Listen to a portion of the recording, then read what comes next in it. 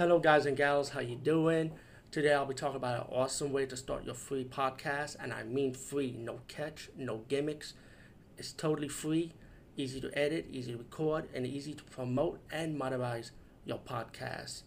It's called Anchor.fm, and I highly recommend you, guys and gals, check it out and start your own podcast and let your voice be heard. And also, don't forget to listen to Wild Dog Podcast and tell them that I sent you and that you hear it from me. So you get more people to join Anchor.fm. You will not be disappointed because they will also put your podcast in other platforms and then make it very, very much easier for you. Have a great day, everybody. Hey guys and gals, today I'll be talking about the movie The Mutilator from 1985. And it's by the way, this movie is also known as Fall Break, by the way.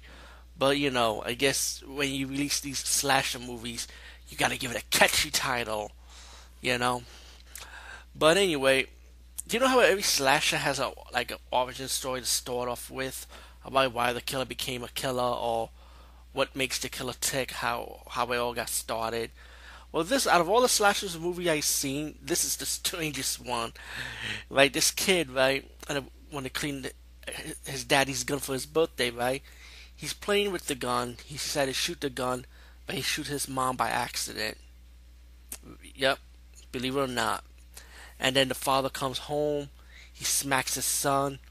He brought his wife's body in the living room where he's having a drink, and then he has a mental illness.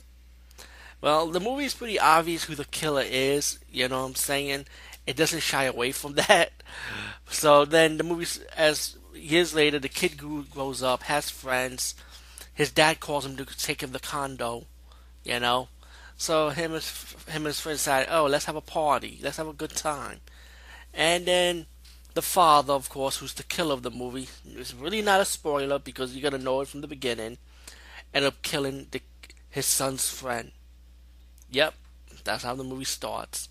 The kill scenes are typical, but I think that one kill scene that blows everybody's mind up in the horror community over this movie is that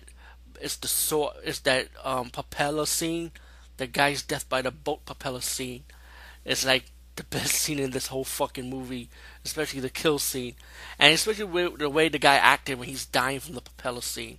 You know, all in all, I thought this movie was alright. It's okay. It's not all that to me, but like I said, that scene is the highlight of the whole fucking movie.